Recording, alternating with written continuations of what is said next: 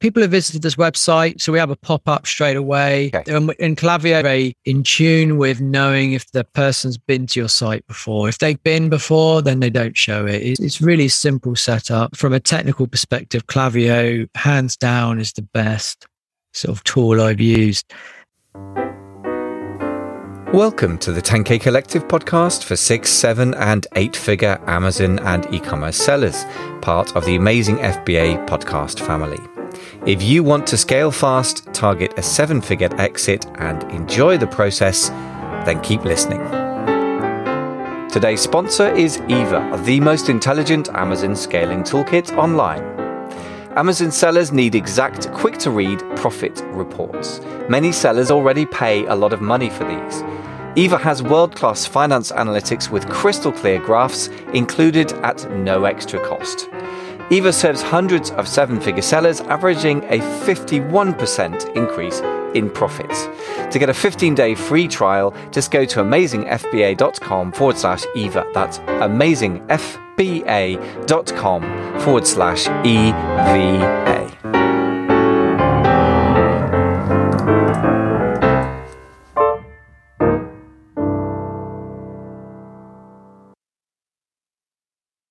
So tell us about email marketing, because obviously blog's driving a lot to start with, then you add in the affiliate program, which is fascinating and obviously working really well for you. You're driving significant numbers in, relatively early stages of a business, still only 3 years in, not even that. But the email marketing, so you said that you didn't even bother to set up email capture when you first started blogging and getting traffic, which you regretted by the sound of it. So you did set it up at some point. What prompted you to set it up and how do you use it and what results are you getting? Actually, I have to confess, my email capture on my blog I'm setting it up again. I did have it and I stopped using it, which is really awful.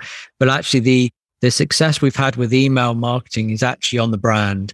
And Klaviyo is the go-to tool, whether you're Shopify or WooCommerce, it doesn't matter. But Klaviyo is a great email tool which you can use for abandoned carts. You can set up flows, which are a whole series of, if someone's gone to the site, not abandoned, you can set up a flow of emails to be sent to them, offering a discount, etc. The usual stuff that you'll see on a Shopify or WooCommerce store. You can even do like pop-ups to get to the site. You offer a discount code so people can enter their email and actually get an email, get the discount code. So what we've done is we did do some paid marketing to push people to the site. And because we now get okay numbers to the site. The first 18 months, still fairly low traffic to the brand. But what we do now is we have all these automated flows for the emails already in place, like replenishment flows. So whether someone buys 1 tub, 2, 3, or 6 tubs, depending on the time, 30 days in, we send an email. Do you want to buy another one? You're getting low. And then that's how we remind people to buy again. But we also do campaigns. So about once a month, it's actually less than many D2C brands, but I didn't want to, maybe the wrong word, but just keep sending out promotional emails to people. We didn't want to first train customers to get used to an email coming to give them a discount, firstly. And secondly, we didn't want to just bombard people's email address with, this week 10% off, or this week 15, or buy this. So we send out one a month, and we were very sort of purposeful in the one we send out. So we send one out and we're offer anything from 15 to 20% coupon. And the email campaigns and the flows are responsible for about 30% of the monthly turnover on the WooCommerce store. So not the total business, but just on the WooCommerce.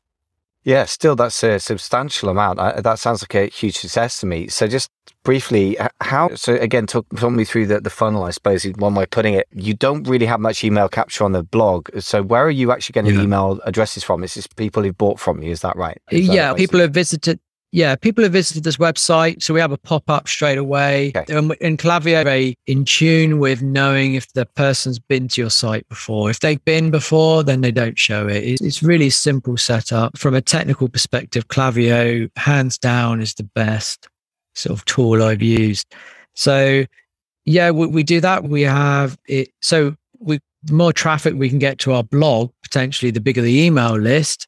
So this is something we're exploring with different strategies like Pinterest, actually. And Pinterest is an interesting one. We do a little bit of paid at the moment to get people to the brand. And then they put the email address. So we've just started doing this. So we don't have any data to really show if the ROI is there, but it's something we're playing with. But yeah, the email campaigns, like the promos we mentioned when we spoke before, we can generate anything from $10,000 to $20,000 from a couple of emails, which even I find crazy, to be honest. It's amazing. That sounds like the promised land of email marketing that's been always been a promise ever since the internet existed, as we said, like before the World Wide Web even existed.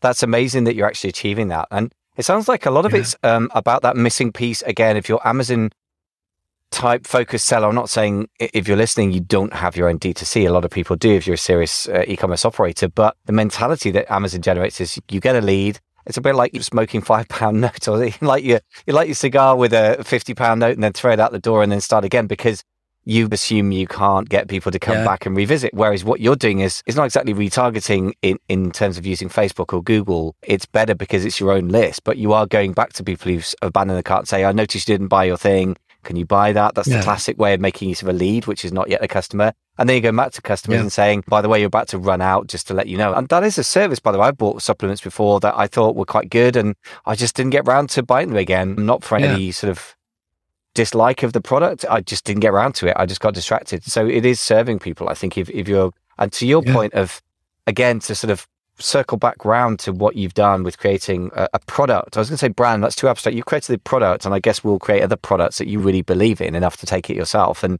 you're willing to spend a lot more money on the ingredients that you could get away with. You can feel very good, I think, about promoting a brand like that to people. And I think, again, that comes across. If you're just doing a salesy job, I think people sense it. The words you use, the way you come across a video. I don't know, there's something about the generically salesy versus somebody who really believes in something that I think comes across. And I think that, again, you can, with great integrity, approach people on your list in a way that if you're just flogging something for a percentage of their sales, you just can't have the same feeling, can you? In my experience. Yeah. What's interesting, though, is, again, because I'm not actually a salesman. And so there is, and being British, there is this rather bashful, look, I take it. Would you like to give it a go type? You have to get over that, especially as it's mostly a US audience we sell the product to. And so there is a big difference, as we know, between even just culturally, in terms of how in your face you are in the US compared to the UK. So that's interesting one. And actually, I was reluctant to do any video, in fact, even podcasts, because it makes me uncomfortable, if I'm honest. So it's good to be on here and then to get over it. And secondly, I was there thinking, if I'm a British guy on video talking to Americans, is it going to have that appeal? Is there going to be a disconnect between what they're expecting out of an American produced product and an American company? And you got some bald-headed English guy talking to them on the other end of the camera. Yeah, it's interesting. Yeah, I guess again that comes to the heart of the personal branding thing, doesn't it? Again, you could have hired, if you're doing a generic kind of beauty brand, you don't even need to hire. You could just go to Pixabay or any of the free photo sites, or even these days you get free videos as well, or you could pay iStock or Shutterstock or whatever. For a generic picture of an absolutely beautiful, indistinguishable for anybody else, woman or man, with a photoshopped picture for you, them holding your supplements bottle. And it would just feel like you're on any Amazon supplements listing ever. And I would say that's a huge mistake, because Rick Cesari, so I'm endorsing your approach, by the way, to the hilt here. So I hope you're feeling better about this. But I would also say that the reason I'm saying it's the learning for the audience, I think, is so critical. Rick Cesari, who was behind the Lean Green Grilling Machine, going to $1 billion in sales, Sonic, Toothbrush, and GoPro. All of them, I believe, at least hundreds of millions. The last two, probably billion. So seriously effective marketer, very nice guy, not at all what you'd expect from an American marketer, very thoughtful, but got a biology degree, quite an intellectual chap. But he says different is better than good, or different is better than better, in fact, which is really important. So if you're owning who you are in whatever follically challenged or whatever you look like, I remember the first time I did a video for the podcast, like about 5 years ago, and I look back at it, I was so disappointed. I didn't look handsome or like a daytime TV presenter. I just looked like me, a bit rough, a bit stubbly. It was cold, so my skin was looking horrible. And I've got used to getting over that. And it's very interesting that you're going through that journey. And I would endorse that, because I think to anyone listening or watching, I would say it's a lot easier to embrace being you as a unique thing than it is to be something you're not anyway. And being British in America, some people might be anti-British. A lot of Americans seem to be Anglophiles. I don't even know why. They seem to love the accent. I don't get why, but I'll take it. In the end, you'll find that there will be people out there who think you're more intelligent because you sound English, who will actually buy your products when they wouldn't have bought it from an American. So there you go. Unforced endorsement. You probably don't need my blessing because you're doing very well without it. But I think that really ties us, neatly back to the beginning of your brand, and that the fact that you run a personal journey, that you've embraced the personal brand thing, despite the fact that you feel a bit uncomfortable about it, because it also feels honest and truthful. And I think there's a lot about your brand that authenticity, I feel, is probably a lot of the success lies on that. Do you think that's right? What do you think? What do you attribute your success so far to? Yeah, to a large degree, yes. I also think it's what's going to, in a way, future-proof it more than, say, like a generic brand, because I had a really good a number of sessions with a guy that is mentoring, business coaching, and he was saying to me that you have to embrace what's different in terms of how are you going to stand out from other brands that have a massive media budget or advertising budget. And the fact is the USP for our brand is the fact that the personal story is legitimate. It's not fake marketing. There's pictures of me doing triathlon when I was back in the day, super fit. And there's pictures of me looking awful from chronic fatigue. So there's and then there's the writing. Yeah. If anyone's going to write for 2 or 3 years about this, just because they're going to try faking it, God, you deserve a medal. That's the thing. Enjoy it. Yeah. I think you're right. In the end, you make an excellent point, which is that actually faking enthusiasm is exhausting after a while. It actually, again, the point we made before, but worth reiterating, you're probably just not going to stick with something that, whilst it may be challenging and you don't enjoy all the things, you basically feel you're on a bit of a mission about. And you clearly are on a bit of a mission about this, your personal journey, which we haven't delved into that much. And by the way, personal journey only matters if it connects to the personal journey of the listener or watcher or consumer of the product, I would say. Yes. And we are talking to entrepreneurs today. So we haven't dwelt on the chronic fatigue thing because that isn't relevant to their audience, for example. Whereas quite a lot of American style marketing, if they fall into the wrong way of doing it, I think becomes very much about, I'm going to tell my story because I love telling my story. That's, if I may say so, an American fault relative to the Brits. I fall into this as well. So I'm probably quite like that. It's a bit of an error because nobody really cares about you. They may think they do. What they care about is their projected version of themselves in your story. So if you're an entrepreneur, don't tell me about your chronic fatigue syndrome. If you're talking about why I should buy your Super Greens tonic, don't tell me about your story as an entrepreneur. Tell me about your story as a weekend warrior triathlete that then hit hard times. And so that's the other thing, isn't it? That get a bit wrong is that you've got to relate to your audience. It's basic human stuff. You know what? I'm loving this. We better draw this to a close. I could talk to you all day because there's a lot about your journey that's very, even from the entrepreneurial perspective, just without trying hard to be different, you're just different to the average. And it is automatically more engaging, I would say. And I love what you've done with the brand. And I look forward to seeing where you're at in a year or 2 years' time. So just quickly, we ought to just talk about a couple of things you offer. Now, first thing is, those of you who are UK based or outside the US who really want to try Adam's supplement, the bad news is it's not available to you. Now, there's nothing that makes something more attractive than being unavailable, but this is not a marketing ploy. It says the stock's in the US and we can't really get it to you. So if you are US based, or is that wrong? Have you got a solution? We don't ship to every country, but we can ship to the UK. It's just obviously the shipping cost, and it does take a little bit of time. But we can get it to the UK, but it is, the brand is sort of mostly based in the US. So. Okay. So look, so for US listeners, it's a simple one, which you can go to if you want to check out the product. And if nothing else, I think you should experience what it's like to be the consumer of a product. If you're even vaguely interested in the supplement space, and I think there is still a lot of money to be made in it. I've had clients recently who did a nice 7-figure exit from an Amazon-based business, which is a couple of supplement-based businesses, or one of them was. So still a space worth exploring. And if you go to Supergreen Tonic, TONIK for kilo.com, and use the code AmazingFBA, you'll get a discount. I don't know how much. Are we getting a massive discount, or what's the deal there?